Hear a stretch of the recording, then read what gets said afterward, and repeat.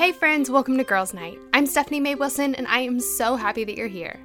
Each week, I have a girlfriend over, and we talk through one of the biggest questions we have about our lives as women. We're talking about friendships and faith and relationships and self-confidence, about our calling in life and how to live every bit of our lives to the absolute full. Life is so much better and easier and absolutely more fun when we navigate it together as girlfriends, and I cannot wait to get started. In today's episode, we're talking to my sweet friend Mariko Clark, or Mari as I call her. Mari is an amazing writer who writes about hard questions and hope and the Holy Spirit over on her blog. It's marikoclark.com. Her writing is deep and real and always makes me cry in the very best way, but she tells the truth about life with pinches of humor and wit and sarcasm that leaves you laughing while you're crying. It's just the best. Mari is also the newest member of my team here in our little corner of the internet. She is such a gift to me, and this space is so much better because of her, and I just know you're going to love her. So we have something special and a bit different for you in today's episode, and I am so excited about it. In this episode, Mari kicks me out of the host chair so she can interview me about a topic we're asked about constantly: blogging. I've been blogging and writing for more than 6 years now. I cannot believe it's been that long, and so I'm so excited to share with you what I've learned along the way. Side note, I think I tell you in this episode that I've been blogging for 5 years, but it's definitely been more than 6. Crazy. In today's episode, we're going to be talking about how to start a blog and how to grow a blog. We're talking about the logistics, answering questions like, how do I build a website, and how do I get more followers, and how do I make money from a blog? And we're also talking about the hard issues, answering questions like, there are so many blogs out there, is there even room for me? And how do I promote my blog without feeling gross or sleazy? And how vulnerable should my blog post be? And so much more. So if you've been dreaming about starting a blog or a business or writing a book or even a podcast, I cannot wait to share this with you. I'm also so excited about this episode because in it, I get to share how my blog got started, and that's a story I don't get to share that often. And actually, part of that story has to do with my very first book, The Lipstick Gospel. Friend, if you haven't had a chance to read The Lipstick Gospel yet, I would love to send a copy your way. The Lipstick Gospel is the story of the worst breakup I've ever been through and how God put my heart back together from it. It's a travel memoir, a story of transformation and hope, and if you're going through a breakup right now, or if you could use some encouragement in your faith, or if you want to get closer to God but don't know how, or if you're struggling to say yes to the plans God has for your life, or trying to figure out what those plans might be, or if you're feeling shame about some past mistakes you've made, or, a million other things, I would just love to share this book with you. You can either download a copy of the book for free. Who doesn't love free books, right? Or if you're more of a paperback girl like me, we have those too. You can pick them both up in my shop. It's smaywilsonshop.com, or through the link in my Instagram profile. I'm at smaywilson over on Instagram. The other thing is that if you've already read The Lipstick Gospel, which I know lots of you have, I wanted to make sure to tell you that we have 2 new books to go along with it. This last summer, I came out with a Lipstick Gospel prayer journal and a Lipstick Gospel devotional. They're tools and resources to help you walk towards a more fulfilling relationship with God, with your life, and with yourself, and you can find those in the shop as well. Now, without any further ado, here's my conversation with Mari. Hey friends, I am so excited for what we have going on today. We are talking about something that I love talking about. I could talk about this for a million years, and I feel like I don't get to very often, so this is really fun. And also, I have one of my favorite people here. I have my friend Mari here, and Mari is kind of a newer friend here in Nashville. We're like actual everyday Nashville friends, so we're sitting at my house, which is really fun. I feel like some of the people you guys are going to get to hear from don't live in Nashville, so this is really fun. We're like sitting at my house. The new house. The new house. I know, I've been living in this house for like a week. Still boxes everywhere. But anyway. So Mari and I met, I feel like we need to say this, just as like a PSA for random awkward coffee dates. It's true. So Mari, you went to college with a kind of a friend of mine. Mm-hmm. And because you guys moved to Nashville about a year ago, right? Yeah, a little over a year ago. From Boston. And before I was moving, a lot of people were sending me, it seems like everyone knows someone who knows someone in Nashville. Yeah. So I was getting a lot of messages from people, oh, I know so-and-so, you should hook up. And I just, in general, am not like a go out to coffee with strangers type of person. It's just not my thing. But I didn't know anyone in Nashville, so I kind of had made this deal with myself that like, I'm just going to say yes to everything. So I get this message from my friend Anne. You have to go out with Steph. Like, you have to take this girl out to coffee. Like, you guys would hit it off. You have so much in common. You're both writers. Like, you guys have to meet up. And I'm like, ugh, I have to say yes to this. So I emailed back like, yes, let's do it. And like went in with such a bad attitude, which I feel like I need to apologize for some reason. But it was awesome. Like, we ended up having a great chat. Like, awesome coffee date. And like we joke about it now. We're like, our first date was so awesome. It But, was. And I feel like we were there at one point, I think we looked down at our phones and we're like, oh, we have 1,000 missed calls and we've been here for like 3 hours. Yeah. And it just the flew. best kind of date is when you're like, oh, I've lost track of time. Yeah. Yes, I know. And I feel like we've talked about this a lot, that sometimes random coffee dates turn into like the most awkward coffee of your life. And you're like, it's been 15 minutes. I thought it's been 10 years. But I feel like our friendship is the perfect example of like, you just kind of got to like, especially when you're moving someplace new, which we're talking about a ton on the podcast in a different episode. But when you move someplace new, like you kind of just have to say yes. And sometimes it's kind of an awkward date, just like going on real dates. And sometimes it turns into something awesome. And I feel like it's worth like going on a bunch of dates and going to coffee with a bunch of people to find someone where you're like, wow, like we hit it off right away. And it was so fun. Yes, I totally agree. And as someone who typically hates that sort of thing, I have to like begrudgingly say it. It was a good idea and I'm glad I did it. And I've done it a few more times and like, yeah, sometimes it's great. Sometimes it's not so great, but usually the good outweighs the bad. So it's worthwhile. Totally worthwhile. And I love, so we found out that we have a ton in common. Our husbands are from like neighboring towns. They played lacrosse together in college or in high school. And then also Mari and I are both writers, which I feel like we spent most of our time at coffee talking about this and talking about like the high points and the low points in our journeys and how we've gotten to where we are. And that's so fun to be able to talk to someone who's in like a similar field to you. And we've started this kind of a tradition that I just love. Well, actually, first I need to say Mari and I work together now, which is so fun. Things have been growing around here so much that it's been beyond what I can actually handle on my own. And so Mari's come on to be just basically my lifesaver. And your babysitter my sometimes. Babysitter sometimes. I know. I'll call her sometimes and be like, Mari, I need to answer a bunch of emails and I'm just having a hard time doing it. And she's like, I have a 2-year-old. I'll be over. I can absolutely get you to do this. I think you offered to give me like gold stars one time. Oh yeah. I was like, I'll make you a sticker chart. I'm pro at this. Yeah. Don't this even is going to happen at some point. But so if you email me with like a question about a book order or something like that, Mari's absolutely the one to write you back. And so it's been awesome having you on my team. And so I'm so happy that we get to do this together. Yeah, this is awesome. I'm excited. So, okay, so back to our little tradition that we've started. So this whole podcast, the heart of it is that I believe that like life happens best when we are in it together as girlfriends, that when we can walk through life together, it's so much better and easier and absolutely more fun. And I feel like that's really true with our careers too. And so, So really, my heart is just for this whole thing to just feel like a girls' night at your best friend's house. We're just navigating life and doing it together. And a big part of that is our calling in life. And so that's something I'm going to be wanting to do on the podcast, is talking about different callings and career paths and hearing from different women who are in different careers. But I wanted to talk to you about this because, one, like at our girls' nights and our, like when we hang out, we talk a lot about our careers, which is being writers and blogging and stuff. And then also we've started this tradition that I love, where we both really love Chipotle, like love Chipotle.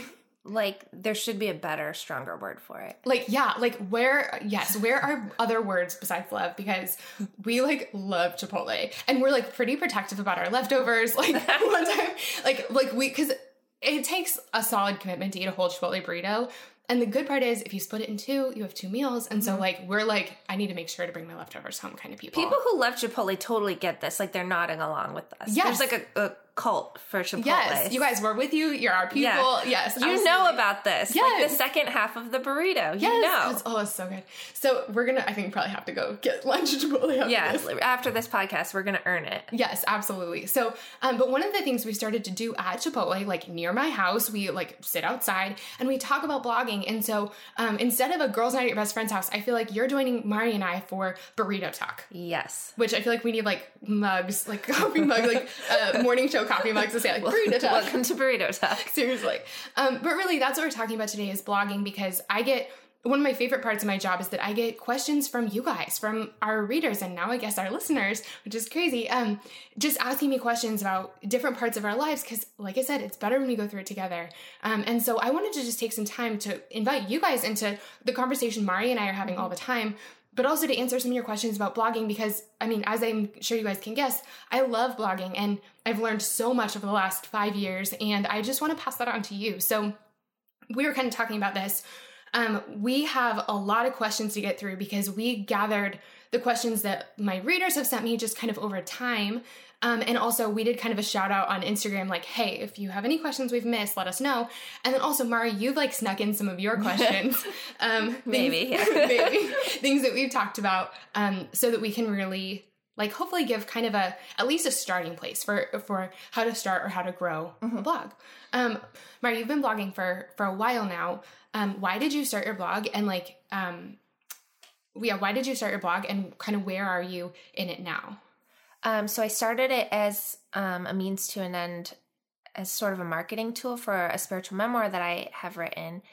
And I'm like 7 years in now, and sort of the crossroads I'm at is I'm getting a lot of feedback from, publishers or agents or other writers, and it's that you need to expand your platform. That's like the biggest point of feedback that I'm getting. Is like, the content's great, like what you have written is awesome, but you need a platform. And I think that's sort of touches on a lot of the questions we've sort of had coming in, is a lot of the girls are curious about, how do I build my platform? How do I even start? This feels so overwhelming. So I think if we're going to dive right into the questions, I think one of the first questions I asked you on one of our burrito dates was like, how did you even get started? Yeah, absolutely. Kind of the place where my blog originated was the year after I graduated from college. I had this internship at my college ministry where my job was to lead like a Greek ministry. So I was in charge of leading a small group for 27 amazing sorority girls, not a small group at all, like a large group.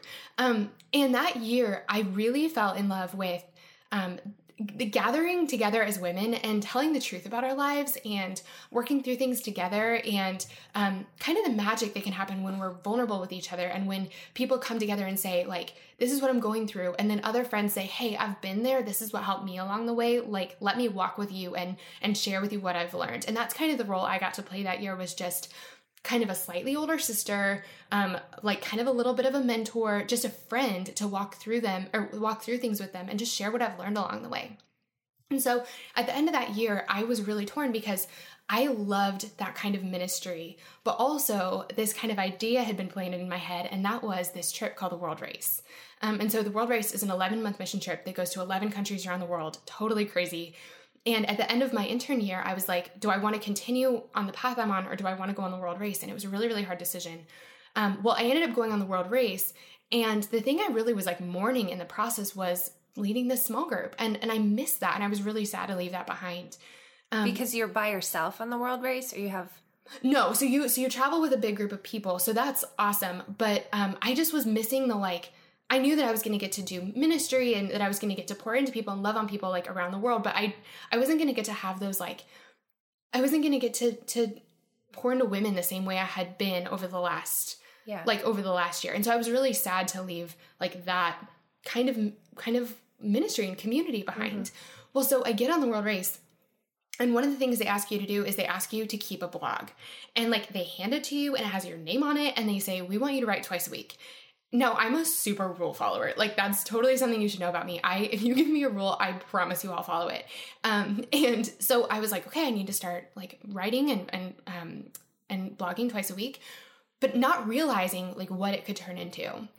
So I started writing and sharing the things I was going through and the ways I was learning, or the ways that I was growing, and the things God was doing in me and through me. And I loved it. And the best part was that I started getting feedback from people. I started getting blog comments and emails from people telling me I really needed to hear this. This really helped me with where I am right now. And sort of over that year, I realized that these two, one, a passion for writing was totally born that year. And it collided with my passion for being in women's lives and just walking through things together. I just didn't realize it could happen through writing or in a blog. And really that's how it began. And so I did that for the year that I was on the World Race. And when I came home, I started kind of my own blog. And it's totally changed over the last 5 years. I mean, I've grown and it's looked in a million different ways and stuff, but I mean, the heart's been the same. And really it comes from being a small group leader to those women, just being hey, let's walk through this together. But really that's how it started. So would you say that was your end goal when you first started? Obviously for the World Race, your goal was follow the rule, do what they told me to do. But as it's sort of evolved over the years, what most of your readers are familiar with, or your listeners at this point, is not the World Race blog for the most part. It's the Lipstick Gospel, what it's grown into, StephanieMayWilson.com. Yeah. what was the end goal for that when you started it out, as it was like sort of piggybacking on the World Race blog? Yeah.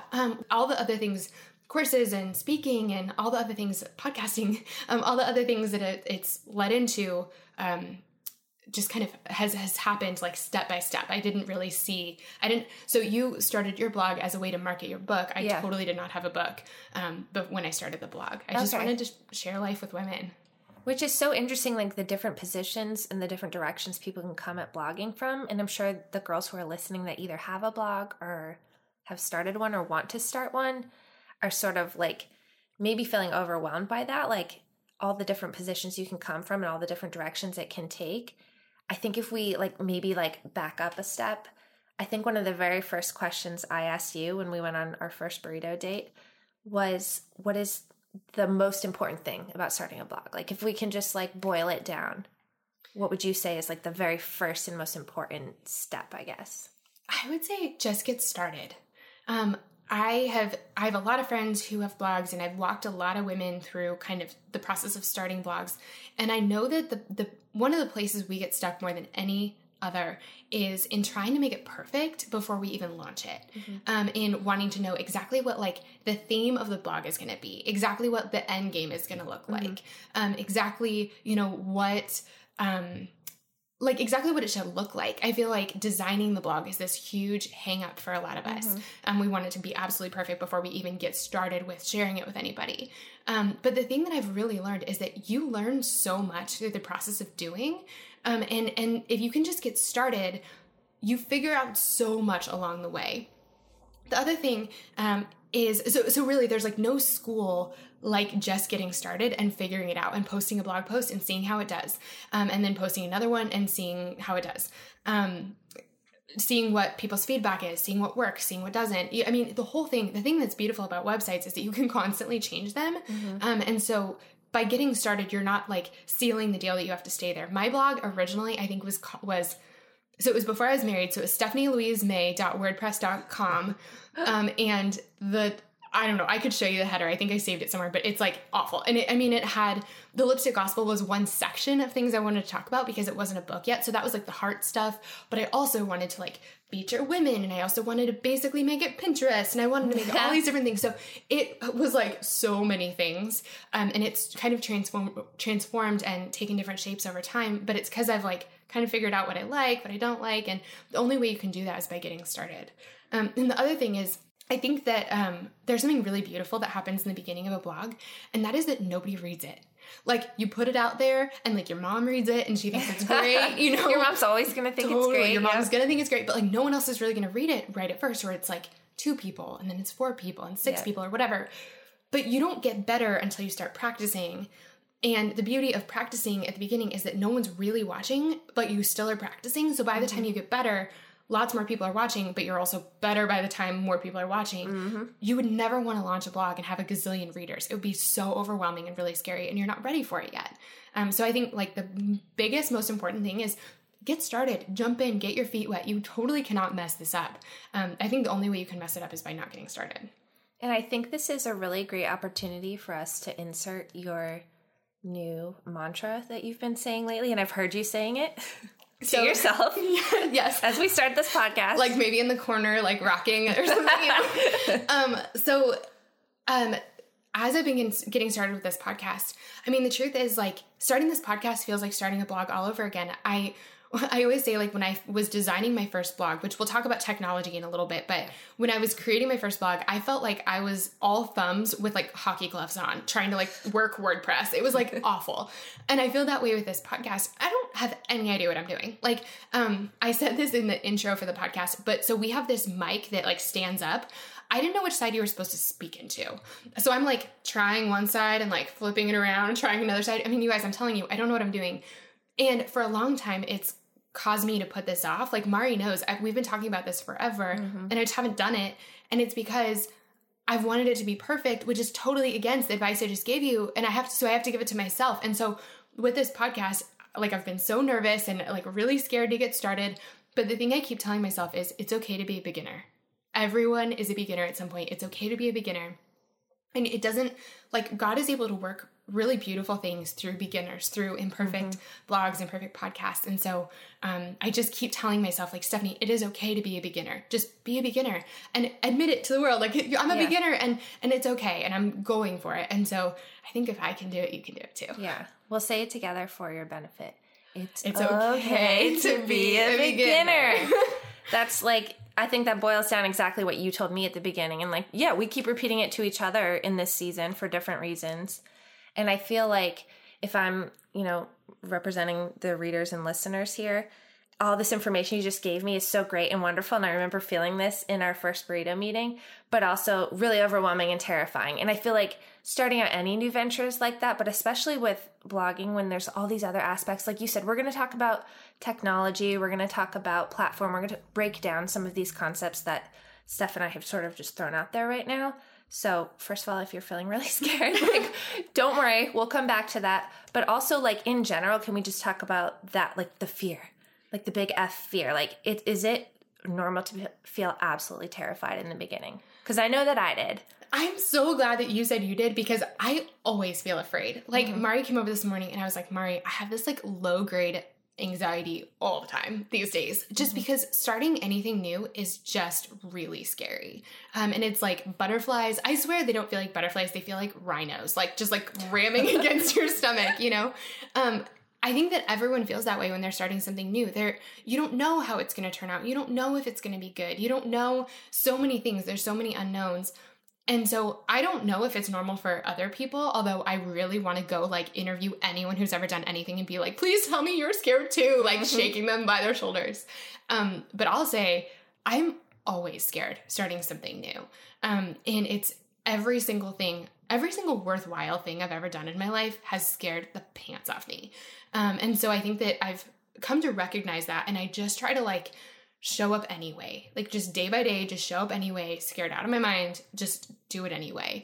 I think that there are two quotes that I always kind of mix up. One's John Wayne, one's Jen Hatmaker. So, same. Same. But I think that Jen Hatmaker says like, obedience is not a lack of fear. It's just doing it scared. Something like that. You guys, maybe I'll put the real quote in the show notes. I'm not totally like messing that up. But, and then John Wayne's is something like saddle up anyway. But really, I think that that's it. Like, yes, it's really scary. At least it is for me. And I just try to keep going. Just try to keep like putting one foot in front of the other and showing up anyway. So if you're scared, I think that's super normal. We're with you.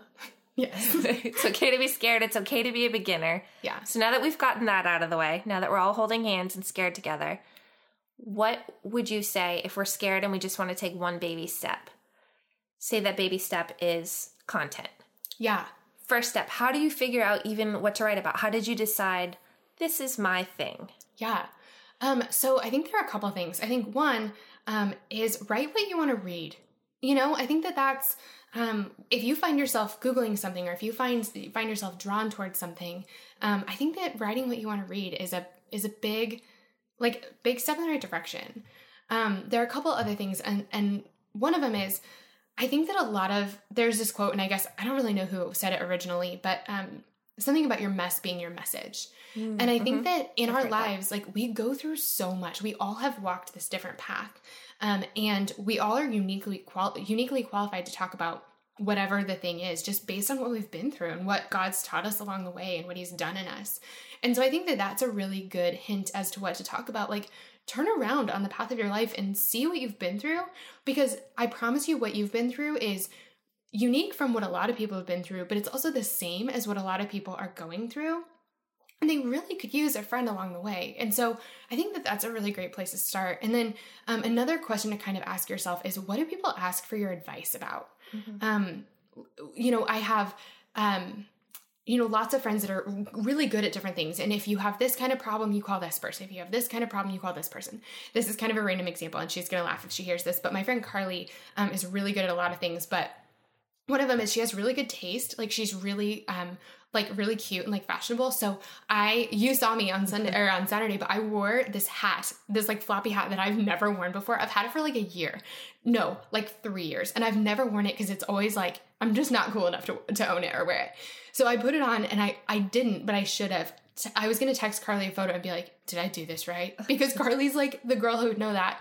Also, hosting a dinner party, no one knows that better than Carly. So I feel like for Carly, like that's a really big hint as to what people are always asking her about, what people are always asking for her advice on. Like that's a great place to get started in figuring out what you're going to write about. And then the other thing about that is I think a lot of us feel like my blog is about this. I need to know that. But that's another thing about just getting started is that you're going to shift and change and grow. And as you move into different seasons, you're going to talk about different things. And I think that that's okay. So just getting started, your message will kind of move with you. But as you're going, think about what people might be needing from you, what you've been through, what you can speak on, what people are always asking your advice about, because there are other people in the world that need those things from you. So I think it's sort of this intersection of what you've been through, what you're interested in, and what people need. And I think if you're focusing on those kind of three things, you're going to have a really great start.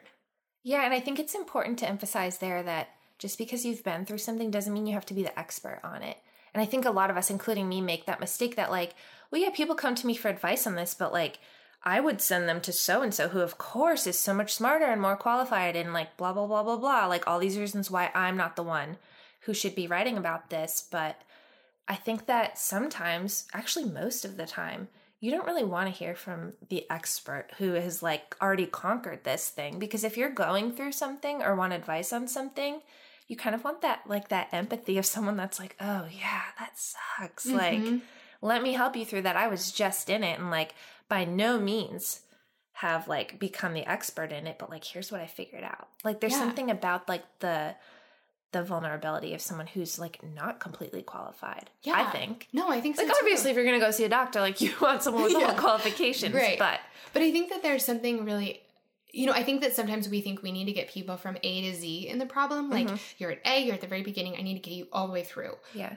Sometimes we just need someone to help us get to B. Yeah. Like you can for sure help someone get to B or C, or, you can just walk with them as they get there as a fellow traveler, as someone who's been through it too. So yeah, you definitely don't need to be like the ultimate like doctoral expert. Also, you can look into those people and say, here's what I can give you, but also talk to this person, get this book, sign up for a class with her. You can also recommend things to people. And that's a totally legitimate thing too. Yeah, but you can also just be the person saying me too. Isn't that Anne Lamott that says like the most powerful sermon is me too? Like, yes, we can do that for people. Totally. But I think that even as you're saying that, there's like this voice in the back of my head that's always in the back of my head, that like squeaky little fear voice that's like, but what if, and like the question that's popping up now is like, but what if I run out of things to say? I'm sure I'm not the only person who has thought that. Like, yeah. Oh, yes. Oh, I think that totally happens when you're writing on a regular basis. I think that it's totally makes sense to run out of things to say. Like we only have so much, sometimes. But I think something that's really helped me is to be in constant communication with my audience. I don't know how other people do it necessarily, other than, big brainstorms, things like that help, talking with other friends about it. But something that's really helped me, like, consistently come up with things to talk about. Like, I have so many things to talk about, I can't get them out fast enough. Which is part of why I wanted to have this podcast, so we could, like, talk through more of these things. But something that's really helped me is being in communication, like back and forth communication with my readers. I get lots of emails and I try to write back to as many of them as I can. And I get, questions on, Instagram or direct messages on Instagram and stuff asking me questions.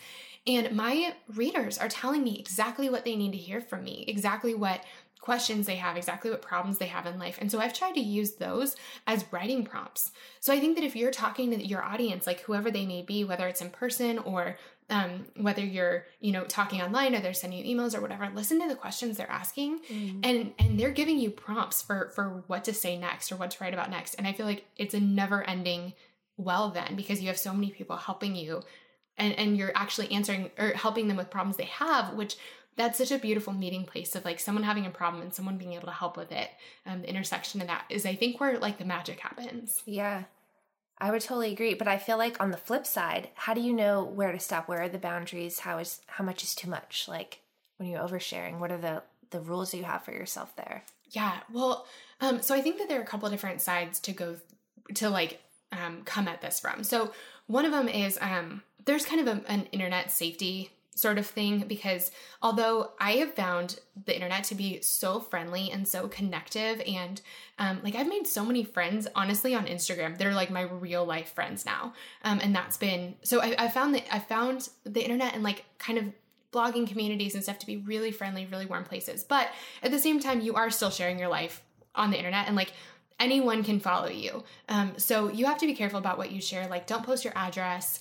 Carl and I just recently moved into a new house, and you guys, I cannot tell you how much I wanted to post like this giant photo of the front of it. Like, this is where we live. I'm so proud and excited. But I need to, while I want to share that with most of my followers, like, I also don't know exactly who's following me, or, you know, so I have to be a little bit careful. So I couldn't post a photo of like the front of my house. And so there are just certain things like that you want to be careful about. But I think more when it comes to like hard things, I do think it's really important to share vulnerably, because, that's like the most powerful thing we can do, to share our story and to come clean about where we are and where we've been. Because it makes other people feel not alone. And I think that that's like the nicest, kindest, most transformative thing we can do as bloggers, is to say, hey, I've been there too. You're not alone. And sometimes and often that requires us sharing vulnerably about something when it's really, and that's hard. So I think that sometimes we're called to share things when they're hard, even though they're hard, and to like step out boldly and bravely in that. On the flip side though, I think that we can really draw some lines as to what we share, and it's really personal. It's totally up to you what those lines are. I tend to not share things quite as much when I'm currently going through them. It kind of depends on like how hard it is and how soon there's sort of this like continuum, or so, like how hard it is versus how soon I share. So sometimes like if I'm having a hard day, I'll share about it right away. But if I'm really going through something, I'm not always in the best place, or I haven't always processed it enough to be able to give any advice on it, because I'm really in the thick of it. So I'll wait until I've really worked through it with the people who are involved, or, really talked through it with someone who I love and trust and who can kind of counsel me. I'll wait until it's a little bit like more in the rear view before I really share on it. And so, I mean, I think like I have blog friends who don't share pictures of their kid's face. They just don't feel comfortable doing that. So they show pictures of their kid from behind. I have friends who show, or like blog friends and lots of friends who show like photos of their kids, totally fine. I have friends that share really vulnerably about their relationships. I have friends who don't talk about their relationships. I even have friends who in certain seasons shared really vulnerably about their relationships and then decided they didn't want to anymore. And so I think that like your story is your story, and you can share as much of it as you feel comfortable. Sometimes you have to share things that are a little bit uncomfortable, but it's like for the sake of someone else. But I think there's kind of a different sick feeling you get in your stomach of, this is really scary, but I know it's good, versus this is really scary and this should remain private. I think the only other thing I would say on that is make sure to check in with the people in your life. If you're going to write about them, like really check with them first, let them read it, give them totally give them the power to say no or to ask you to change things.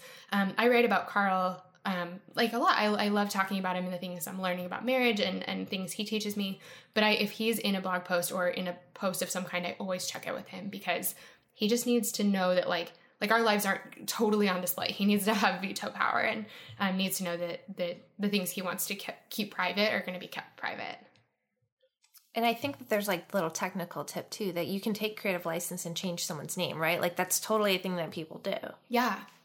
Sometimes like, you can change people's names. You can change the details on someone. I think I heard Donald Miller say one time, that you can tell the truth without giving all the facts. And so like you can kind of mash people together, and still tell the truth about what happened, but make it sort of the other person who was involved is kind of unrecognizable. Or, if it was your freshman in college roommate, you could say it was a friend of yours in high school, sophomore year, so that the freshman roommate would have no idea it was them, or, so it just kind of protects people. So you're still totally telling the truth about what happened and how it felt and what you learned and your side of it and stuff, but you can do that without kind of throwing people under the bus. Yeah. There's that distinction there. Yeah. So I think that maybe we could switch gears a little bit and dig into some of that nitty-gritty that we sort of had promised that we would come back to. Yeah. And maybe even get through some of the reader questions. So I think that one thing people had been wondering about is just platform. That's a big issue with blogging. If you have a blog and it's not growing as fast as you'd like, that can be really frustrating. Can we sort of address that a little bit, like tips and tricks? Yeah. it is really frustrating when you're creating something and putting it out in the world and you really want people to respond and care about what you're saying. You know, that was a lot of when we did kind of the call for questions on Instagram, a lot of people said, like, how do you get people to read and care about what you're saying? I think there are a couple of things in that. I think that you get people to care about what you're saying by caring about them. I think a lot of times when we create a blog, we kind of make it about us, which in some ways it is about us. But I think that we really need to be serving our audience. We need to be thinking about what they need and how to relate to them and how to help them. I think that that's a big way to grow your blog, and a big way to make an impact in your blog is to just think about your reader. And if you want people to care about you, care about them first and really serve them, give them what they need, help them out along the way. Did you have a question about that? Yeah. Well, even as you were saying, like, I think you accidentally said your reader, that like we were sort of joking that like at first it may just be your mom reading. And so it's tough to sort of frame your content around your one reader if it's just your mom. And I think that a phrase that maybe would be thrown around in the publishing world there is target audience. And maybe we can talk a bit about that. Yeah, totally. So, at first you're just your mom's reading, and I kind of don't think my mom's not my target audience. She's probably not yours. But I think that having someone in mind that you're writing for is really important. I think something we tend to do in our blogs is to say they're for everybody, but like they can't really be for everybody, because you would if you think about like your 5 closest friends. Well, you talk to each of them differently based on what they're going through, what they need, their personalities, their ages, their stage of life. Like you just address them differently and you talk about different things with them. And so I think having a clear picture of who you're writing for is really important. And the thing that happens there is like when you shoot narrow, you hit wide. So initially, and the age has kind of grown up a little bit, but at first I was really writing for that small group that I led. And I kept picturing them and I'd write to them. And so girls would write to me and say like, it feels like you're writing directly to me. And I'm like, well, I mean, I'm writing directly to them, but you're in the exact same stage of life as them. So really it's hitting home with you. But even though I was writing for these college girls, women of lots of different ages would connect to it.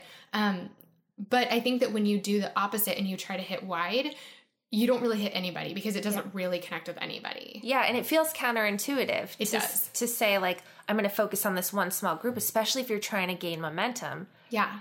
But it absolutely, like you said, it ends up working in the opposite way than you'd think. It does. It's like the weirdest, like, reverse economy. But I promise you it works. And people way smarter than me promise that it works. And so really knowing exactly who you're writing to and knowing what they're going through, like having the conversations with them and figuring out what it is that they're going through in life and really serving those needs. So if your target is college girls, like, and you're not a college girl anymore, or even if you are, just talk to your friends and figure out what they're going through and then write to them, help them with those things. And so I think that's part of it. I think another thing is it just takes a long time to grow something like this. Like it really does. I heard, again, Donald Miller say one time, give yourself 10 years. Give yourself 10 years. Oh, which I feel like in my inner self is like, no, that's so long. I know, partially because that feels like forever. And then the other thing is like, it seems like people are just making it. Like all of a sudden they pop up a blog and it's just huge. Yep. But that really doesn't happen very often. And the people who are huge, we normally see them. And the truth is they've been working at it forever. It's kind of like an iceberg. Isn't there some sort of stat where it's like 99% of it's underwater or something and 1% of it you can see? I feel like that's how it is. I heard someone, I can't remember if they were talking to Jen Hatmaker one time. I think I heard an interview with Jen Hatmaker before, and she was talking about being at a meet and greet or something with a friend. Her friend was like, hey, this is my friend Jen. She's written 2 books. And Jen looked at her friend and was like, I've written 11 books. And I think she just came out with her 12th. Like she's written 12 books and her friend didn't even know. Because so much of her work, so much of what she is so well known now and is like a best-selling author and, you know, always on the Today Show and stuff like that. So much of the work that built that is like underground. And so I think that there just really isn't any such thing as an overnight success. Like people are just working at it and growing little by little, like little trickles. And so I think when you can kind of picture it that way and think of the long game instead of the short game, it's less defeating and also just really focusing on enjoying the long game. I said my goal at the very beginning of my blog, and I have to remind myself of this all the time because it's really easy to get caught up in numbers and things. But I said, if I can serve one girl, if I can make one girl's life better, I am totally satisfied. My job is done. Anything else is bonus. Anything else is like toppings, you know? I'm like picturing an ice cream sundae right now. Maybe I'm hungry. And so I think that when I can focus on like just one girl, just help one girl, it just brings me back to the reason I started doing this in the first place. And it makes it less frustrating, you know, but it really is a long game, like for everybody. And like we talked about a little bit earlier, if your blog blew up right away and you were still at the very beginning, you would absolutely not be ready for that kind of attention. Like, I mean, going back to the Jen Hatmaker example, she's like, my first books were awful. My first blog posts were awful. I'm so glad more people weren't reading them. But like through practicing and growing little by little by little, once more people are paying attention, I'm ready for more people to be paying attention. So really, it's just a long game. That totally makes sense. And even as we're working on our long game, I think to get back to like the nitty gritty, like help us with our baby steps stuff. How do we maintain that momentum? How do we continue to build that as we're building our platform and taking it step by step and like working on our 10-year plan? How does the momentum build? What are tips for momentum, I think, is a big phrase we've gotten. Yeah, totally. I think that the biggest thing is to just write consistently, which is hard because that's really hard. And also I feel a little bit like a hypocrite because I haven't been doing that very well lately. But really, especially at first when I started blogging, I mean, for a while, I was blogging 3 times a week. Wow. That's amazing. I have no idea how I did it. I had a full-time job. I have no idea. I have no idea. I know. Good on you. You were in those burritos. Seriously. Also, my girlfriend Casey would need me to mention the fact that she fed me basically that whole year. Like, we were roommates and we'd come home from work and I would sit and work on my blog and just type away furiously and she'd make me dinner. So basically, Casey kept me alive and I just wrote a ton for the first couple years. So get a Casey. First step. Yes. But so I think that the biggest thing, you do not have to write 3 times a week. And really, one of the questions we've gotten a lot is, how often do you need to write? Yeah. I would say once a week. I think once a week is fine. But I think the key to momentum is that if you were performing on a street corner, if you were like a singer and you were standing on a street corner, you would go that first day and maybe a couple people would meander by. And they would hear you and you're wonderful. And so maybe they'd stop to listen. Now, if you came back the next day and sang again, and they were kind of meandering by, maybe they would stop and maybe they would have invited a friend just to see if you might be there. Well, if you show up a third day, they're going to kind of start to expect you, that you're going to be back, and they might have invited a couple more friends, and the crowd's going to start to grow. If you keep coming back and coming back and coming back, people are going to know to expect you, and they're going to keep showing up and bringing their friends. Well, if you start just totally being like sporadic about it and you show up and then don't and whatever, they're never going to know when to expect you and they're not going to bring their friends because they're not going to know if there's anything there for them to share. And so I think that really the key is just serving your reader and giving good things to them and helping them through a problem in their lives and doing it again and again and again for a long time. Consistently. Consistency is key. Totally. Okay. And is that like your number one tip? I think that's my number one tip is just be consistent and keep doing it and keep showing up. I know that that's like not flashy or sexy or like, this is how to go viral, but like really, I think momentum, it just comes when you keep showing up and you keep doing the thing and really people bring their friends back. Yeah. There's no magic. We're all waiting for that magic piece of advice. Totally that's no like magic a quick fix. Like, I know there's just none. Keep showing up. Yeah. Just keep showing up. There is something like in terms of, cause I feel like maybe like the next question would be like, okay, yeah, but really, how do I grow this thing? But seriously, like, tell me the thing. So I think there are a couple of things you can do. I think that finding people to partner with is a really good thing. So something that I kind of did early was I would guest post on other people's blogs or on magazine sites or I was kind of a regular contributor for a couple of different online magazine kind of things for a long time. And that was really helpful then. I think that that's trickled off a little bit. Like I think if we read something on some sort of like, I don't know, if you click on BuzzFeed and you read something on BuzzFeed, like how often do you actually go to find out who the writer was? So I think that doesn't work quite as well as it did for me kind of back in the beginning. But I really made some great blog friends back in the day. And we've really maintained contact and I've made more and more friends that we're kind of just doing this together. And I found that when we work together and kind of share each other with our own people, it really like grows us both. So it's kind of like a band that's opening for a bigger act. Like by being the opening band for that act, the big person's audience is seeing the little band. And I think that the same kind of thing happens when we kind of share each other. So maybe that's as simple as like doing kind of a shout out for each other on Instagram saying, hey, my friend so-and-so is doing really great things. You should go over there and check her out. And if you both do that, you both each get, 20 new followers from that. And that's a really beautiful thing. And I think sometimes we get in our heads that like competition, like you should kind of edge out your competition. But I've never found that to be helpful. Like when we compete against each other, like nobody wins. But if we say, I have 100 followers and I think they love you, you have 100 followers and you think they love me, people follow more than one Instagram account or read more than one blog. Let's share each other. Great. Now we both have 200. That's amazing.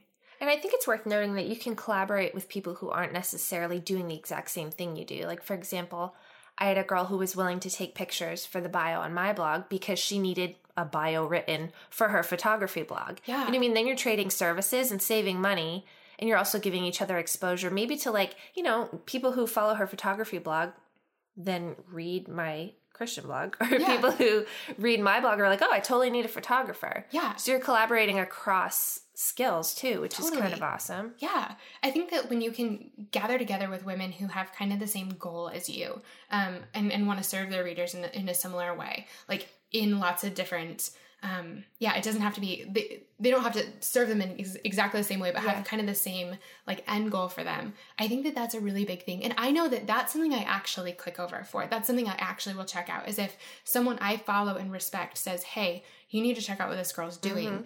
That's something that has really grown my audience. And I know that like, if I do that for someone else, then people actually follow because they trust us. And so that's a really special thing. We should guard that and be careful with it and, be respectful of that. But I think that that's a really big thing, is making friends with other bloggers and working together on things, because you really are sort of opening for each other. You're an opening act for each other.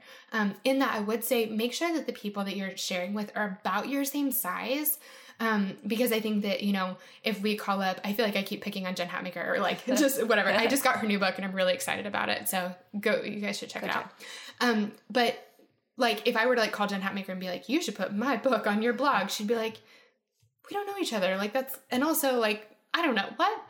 I think that, to have people that are kind of in my same stage saying, hey, let me help you and let me help you, when it can be mutually beneficial, you really can lift each other up. And I think that's a huge way of getting in front of new eyes. Yep. And creating community, which is so important and something that we're all about. Yeah, totally.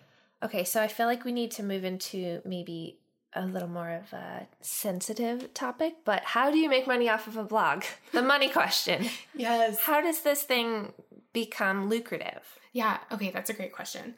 So there are like a handful of ways that people make money off of blogs. One of them is advertising. So selling like sidebar ad space or things like that. That's not as lucrative as it used to be. And it's not super lucrative unless you have like a bazillion blog followers. So I wouldn't necessarily recommend that. Like you could maybe get like $10 a month, which isn't necessarily what we're all like after. Another thing is sponsored posts, which I don't really, I don't do this at all, but I know a lot of people who do, especially if they're more in like lifestyle blogging, where brands of like, different companies will partner with bloggers because brands want to get in front of different audiences also. Yep. And so if a blogger is like really good at styling a home and like that's their thing, is like, DIYing their house and doing a really great job. Well, a brand might say, hey, let me give you this thing to put in your house. This vacuum is awesome. This vacuum. Yeah. Seriously, this vacuum's awesome. I'm going to give you the vacuum and I'm actually going to pay you to talk about the vacuum on your social media or on your blog. So that's something that a lot of people do, especially if they're kind of more lifestyle-y. That's never been my avenue because I don't know. I think my example is like, I don't know how I'd be like Jesus sucks away your sins, just like this Dyson vacuum. Like, I don't know how to make that work in my life. And it would be kind of a stretch. It would be kind of a stretch. So make sure that however you're, whatever way you're kind of making money with your platform, like really goes along with what you talk about. So that's another thing though. And you can pitch companies and they can pitch you. But that's another way of doing it, is working with brands. Affiliates is kind of another way where, Amazon is a thing where you can have an Amazon affiliate account where if you say, hey, you should buy this Dyson vacuum and someone buys it, Amazon will give you a little cut of it. And there are different products and courses and things like that if you advertise for them, you get a cut of what they sell.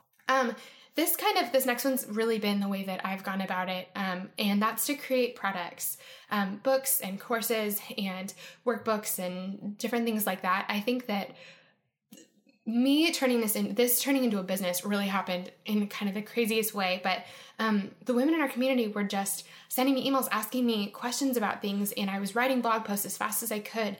But I didn't feel like I could really address the things that were going on in like 800 words. Like it's just, they're deeper than that. They're bigger than that. And so that's when I started creating courses like my Make the Most of Your Single Life course. I was getting emails from women all the time saying, you know what, I'm single and it's really hard and all my friends are getting married and I don't know what to do and I don't know how to date. I don't know where God is and all this. Like, what am I doing? And a blog post just wasn't cutting it. And so that's when I created something bigger, which is the course that I have now, to try to really like walk people all the way through the problem or like as far as I can take them, you know? And so that's kind of the route that I've chosen to go, is to just create products that more deeply answer the questions I know that my audience is asking. And so that's totally a way too. And then kind of the last one that I can think of is speaking, which is a way of totally making money off of your platform. And then also, you know, writing books and book contracts and stuff. But I think that the biggest thing with all these things is that focusing on blogging, I think, is the first step, because like you were talking about with pitching your book to a publisher, well, the publisher's a business too, and they want to know that you're going to be able to help sell the book that you wrote. And so if you have like your 5 people and your mom following you and you say, I have this book, like you can maybe get those 5 people and your mom to buy it, and the publisher will do their part. But that's not, they want kind of a bigger audience already waiting for your book. Yeah. Make yourself less of a risk for them. Totally. Yeah. They want to, you know what, they want to make sure they can make their money back on the book. Yeah. And so I think that when we really focus on our blog and gathering a really great group of women or men who's engaged with what we're talking about, who we're really serving well, then from there, we can offer them more products, or we have enough people and they'll trust us enough to say, hey, this Dyson vacuum is really good. Yeah. Or, you know, we'll have enough people following us and one of them will say, hey, I'm having an event. We'd love for you to come. Yep. Or, you know, a publisher to say, yes, this is worth the risk. Yep. So I think that really focusing on your blog and really investing in your community when it's tiny and as it grows and just being consistent is like the way to really end up making this like possibility for like to be your job. Yeah. So that those themes that keep coming up, consistency, platform, long game, like just sticking with it. Totally. So I think that the topic that really needs to be addressed now is the technology thing. Like we've talked about the content, we've talked about the process. What about the technology? For those of us who are super overwhelmed, maybe not tech savvy, maybe not tech literate, how do we get started? That's an awesome question. So people always ask me if I've built my website or, you know, if I had someone else do it. And the true answer is that I built most of my websites. Which is amazing to me. I'm telling you, at first it was like I was all thumbs wearing hockey gloves. Like I could not figure out how to work WordPress to save my life. But I just kept poking around. I'd be like, is this changing this or this? Anyway, it was kind of a mess, but I just kept poking around. Like I'm not particularly tech savvy or tech literate or anything, but I just kind of kept poking around long enough that I figured it out. And so if I can figure it out, you can figure it out. Just keep practicing. But the places to start are Squarespace has really beautiful websites that are free, I think at first, or a small fee, which is totally worth it. Squarespace is awesome. And they're really, really user-friendly. I use Squarespace too, so I could second that. Totally, yeah. So it's really easy to use. They're really beautiful. So Squarespace is totally a place to start. My first blog was on WordPress.com, which everything's kind of hosted in one. They have beautiful themes that you can just pick and customize. It has slightly like a limited capacity of what it can do, which is what WordPress.org is. We're getting like kind of techie, but WordPress.org, you have to sort of, you have to do hosting and you have to connect your URL to it. It's just a little bit more complicated. So you might want to bring in someone else to help you at that point, and it's able to do a little bit more. But to start out with, I used WordPress.com. My shop is still on Squarespace. Now my website's on WordPress.org, but if you want to get started, I would say Squarespace or WordPress.com, but probably Squarespace. It's just beautiful and really easy to use. So we've got the tech covered. We have some of the content covered. you've got your website, you meandered your way through WordPress, and you figured out a site. There are also lots of tutorials. So watch all the tutorials. Yes. They'll tell you what to do. And really, like, if you feel like an idiot, just keep showing up and, like, do it for a couple weeks. And Be a beginner. Be a beginner. You'll be able to figure it out to have it, like, be good enough. Absolutely. So a buzzword that we use a lot is branding. I feel like that's one of the next big steps is how do you brand a blog?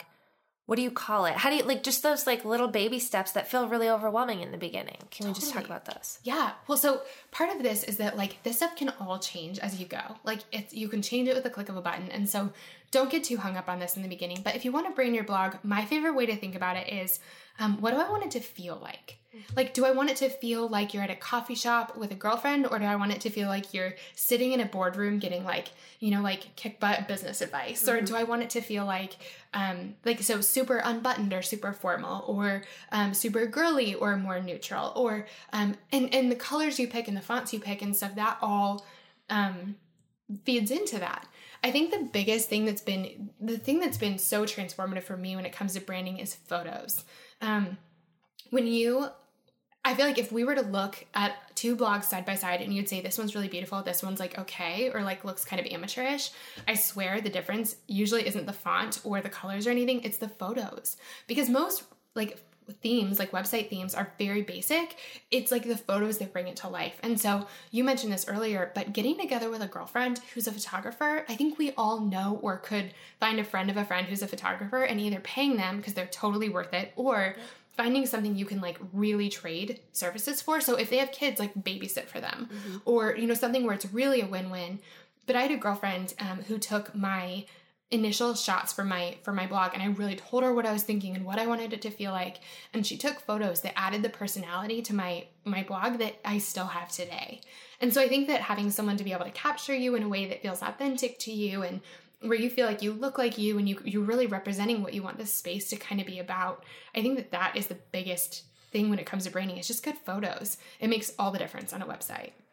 And if I can add my 2 cents in, totally. If you're the type of person like me where you're not super visionary in that the thought of just like, you know, imagining what you want and then making it a reality with these photos, if that's super overwhelming, my husband's a designer and he helped me design my blog. And one thing he did was he took me to this website called Designspiration. So like inspiration with design at the beginning.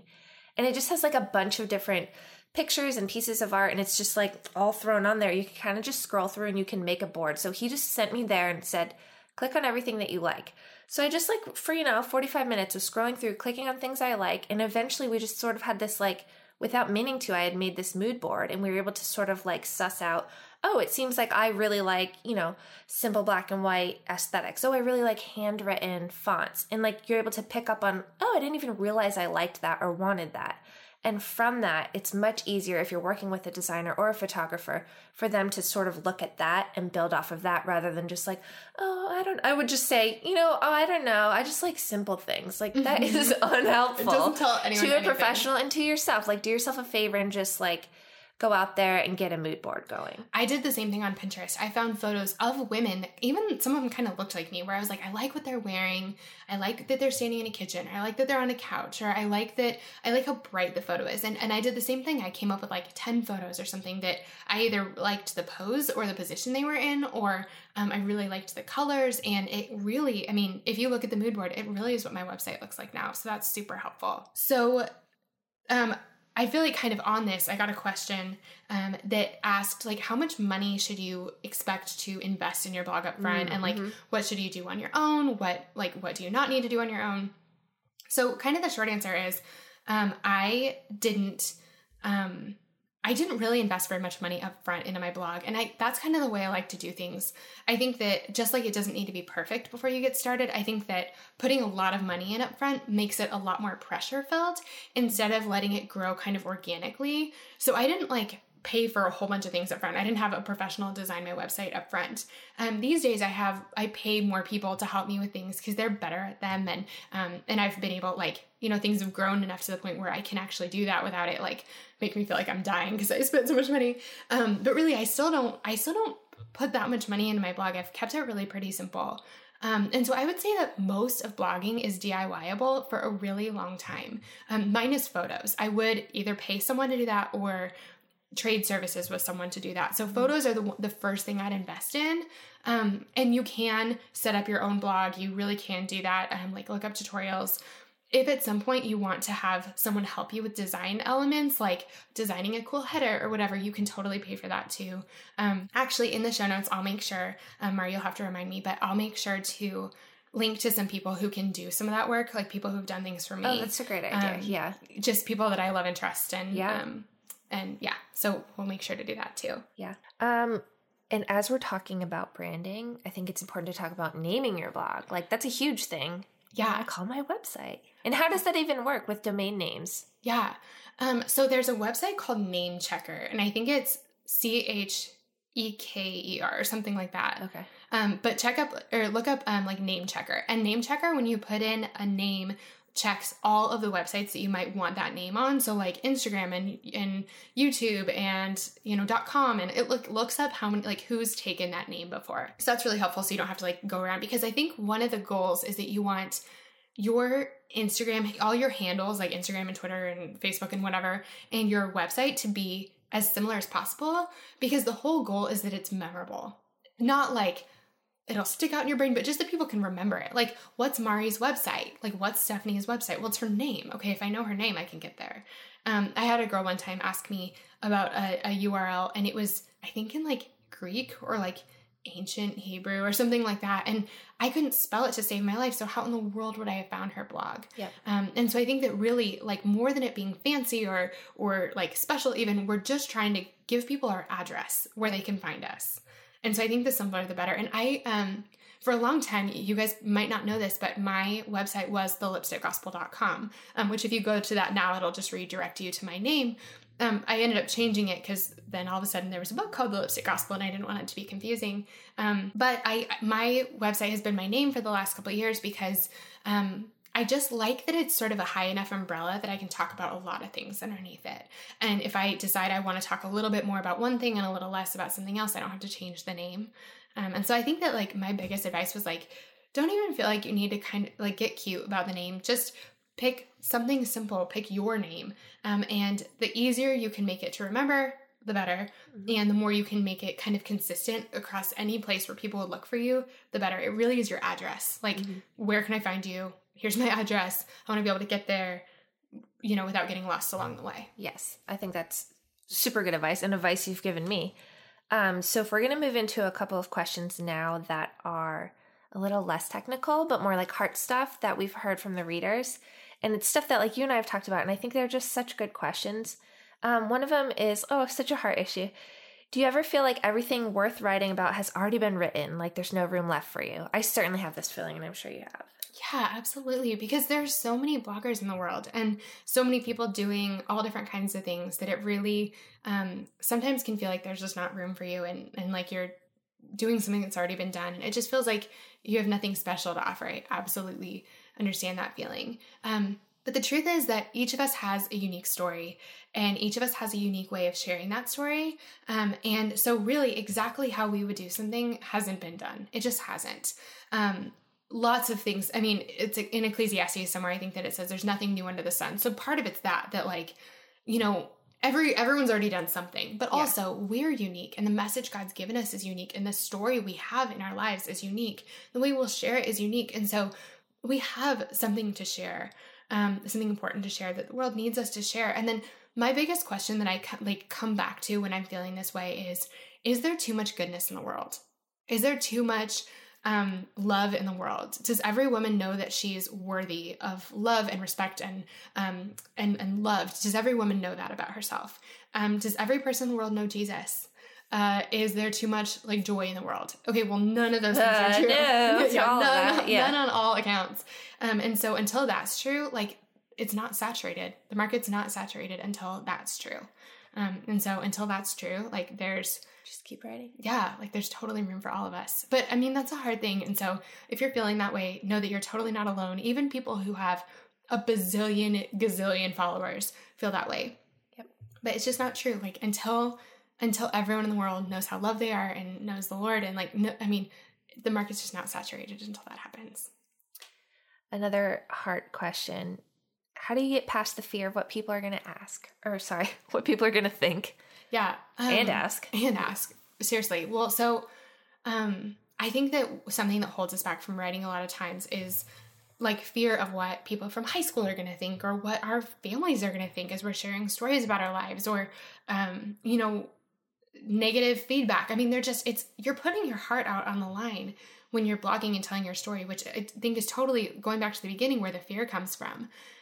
But I think that the thing I come back to when I think of that is like, the mission is bigger than the fear. Like it is. We're here to, all the things I just said, tell women about Jesus and that he loves them and that they're loved and they're worthy and they're beautiful and that they have things to offer in the world. We have a big mission. And I just think that it stinks to let even the possibility of other people disapproving of what we're doing get in the way of that mission. And a lot of times they don't react the way you think they're going to. Sometimes they do, and that's really hard. Getting hard negative feedback is really hard. And I think I just go cry with the people that I love and they, pick me back up and dust me off and send me back out, because that happens sometimes. But I just think that it's like, it just would be tragic if we were all kept down or kept quiet by the fear of what people would think. And so I think we just have to focus on the mission and let the call to the mission be stronger than the fear of what people might think. Yeah. And last sort of heart question before we start to wrap it up. I think it's the heart of the question is, how do you reach that balance between self-promotion and like serving God with what you write? How do you make sure it's not all about you, but at the same time, like that's your job?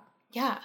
That's super tricky. And I think that we can kind of fall in a couple camps. Like we can either make it all about us, or we can be like, this is all about the Lord, so I'm not sharing it with anybody, which also makes no sense. The thing that helps me is to think about it, is to think about churches. So churches are houses of worship. They're places for people to come and get to know the Lord. That's their only purpose. But churches advertise. They have to. They send out invitations to people to come to the church so that they can find out about Jesus and find out that he loves them. And I think of it in the same way. By promoting things on social media, by sharing our blog posts with our friends, by talking about what we're writing, we're sending out invitations to people to come and bump into the Lord, or bump into a way to get healthy in their bodies, or, whatever thing we're talking about, we're sending out an invitation for them, for their lives to be better. Yep. And I think that's really, when we can think about it that way, I think that strikes the balance. So, which is important, like, that's why it's so important for us to be serving our readers and knowing what they need and making it about them. Because if it's just about us, we could write a journal. If we want to just talk about what's going on in our lives and that's it, we can just write a journal. That's okay. But if we're having a blog and we're trying to serve our audience, I think it's easier to talk about it, because instead of saying, hey, come look at this thing I wrote, we're saying, hey, I have a strategy for getting over a breakup and I would love to share it with you. If your heart's broken, I'd love to help you. That's a totally different invitation. And I think that that's kind of the way that I've been able to strike the balance. At least, and obviously we always swing from side to side, and sometimes we do it wrong. Sometimes I totally do it wrong. But when I'm that's the thing I try to shoot for. I can feel maybe one or two girls. I feel like I can hear them. But what if what I'm writing about, my content isn't God focused? What if I want to write about nutrition? Or what if I want to write about fitness? If it's not overtly God centric, is just writing with excellence enough? How do you serve God with your content if it's not overtly worshipful? No, I think that art in general is worshipful. I think that doing the thing that we're God wires us uniquely. I'm not a fitness coach. I don't know anything. I know basic stuff about nutrition, but not really. So the fact that you're interested in nutrition or interested in whatever the thing is, I think God put that in you. And I think that you can serve him and serve his people by helping them through whatever the problem is. And so if you're helping people be physically fit, that's a beautiful thing, because you're helping their lives be longer and their lives be better and more full. You're helping them feel more confident in their own skin. And I think that even if it's not overtly focused on God, that's a beautiful thing to help someone do. And so by promoting that, you're saying, hey, let me help you be healthier. That's a beautiful invitation as well. It doesn't have to be overtly God focused. Mm-hmm. Agreed. So before we wrap it up and go celebrate with burritos, do you have any last pieces of advice or tips or tricks? Any last thoughts on blogging? I think this is a beautiful thing. You know, gathering together and telling the truth about our lives and telling it in a way that it helps someone else through what they're going through is a really beautiful thing and totally a worthwhile thing. It's a journey. And I think that when we can fall in love with the process and really enjoy every day getting to tell our story and getting to help other people through theirs, I think it makes the 10 years go by way faster. You know, it makes that a lot less daunting when we can just really enjoy the process. But really, I think that that's what I would say. I'd say get started, first of all. Don't get hung up on the details. Just get started. You will learn what you need to know along the way. And just focus on serving one person. Don't worry about the numbers. Like those, if you're serving one person well, they will tell their friends and their friends will tell their friends. It will grow. But just serve one person well. Serve your little tribe well. Love them. Give them everything you have. Tell the truth about your life. Help them through theirs. It's just a beautiful thing. And I think, yes, there are a lot of bloggers out there, but the world needs your story. It just does. We need your story. We need more people sharing beautiful things and putting them out into the world and pointing us towards goodness and pointing us towards God. We just need more of that. And so if this is something that's on your heart, that's something you've been dreaming about, like, do it. That's what I say. Do it. No time like the present. No time like the present. Don't be afraid to be a beginner. Don't be afraid to be a beginner. Just do it. That's what I'd say. Well, thanks for letting me sneak into the host seat for a little while. Oh my gosh. Well, thank you. And I'm so glad we got to talk about this. I said this at the beginning, but my hope is that we get to talk to lots of different women who are doing lots of different jobs, because I think we just need examples of women just, like, I don't want to cuss, but like kicking ass in different areas of life. We need examples of women in different arenas, and I think it's really nice to get to see the path someone's taken, and especially if we want to follow it. But I'm super grateful that you're here and that we got to invite y'all into our burrito conversation. So yeah, thank you so much for being here, Mari. Friends, that was so fun. I just love Mari, and I'm so happy y'all got to be part of our burrito talk. And yes, just in case you were wondering, we went straight to Chipotle the second we finished recording. One thing I wanted to mention quickly is that I know that Mari and I talked about a lot in today's episode, and so if you want to find the links to any of those things, all you have to do is go to my website. It's stephaniemaywilson.com, and for every episode we'll have a blog post with the show notes.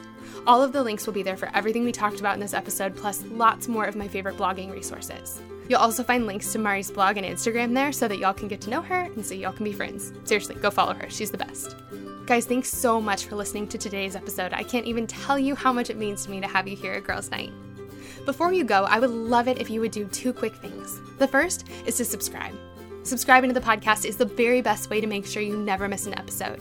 It's also a way easier way to listen because it's a way of bookmarking the podcast. You never have to go looking for it again. Your app will just automatically download the next episode when a new one's released. The other thing is that it would mean so much to me if you would take a quick second to leave a rating and a review for the podcast. The way that iTunes knows to suggest the podcast to new people is by the ratings and the reviews. That's how we invite new friends to our Girls Night. So would you do me a huge favor and just take one quick second to leave a rating and a quick comment about how you like the podcast so far? It would really, really help us get started. And thank you to all of you who've left such sweet comments already. I cannot even tell you how much that means to me. So you guys are going to love what we have in store for you in next week's episode. Next week, we're going to have 2 friends with me here at Girls Night, Mackenzie Baker and Mackenzie Wilson, the founders of the amazing college women's ministry, Delight Ministries. In our conversation, we're going to be talking about how to keep your faith strong in college or when you're entering a new season of life. We're talking about how to grow deeper in your faith, really, really practical ways, and how to really connect with a community of women. They'll also be telling us the backstory of how they started Delight Ministries and sharing with us some encouragement and the tips they've learned along the way for those of us who are dreaming about starting something too. I cannot wait to share our conversation with you. Friends, thank you so much for joining us for Girls Night, and I'll see you next week.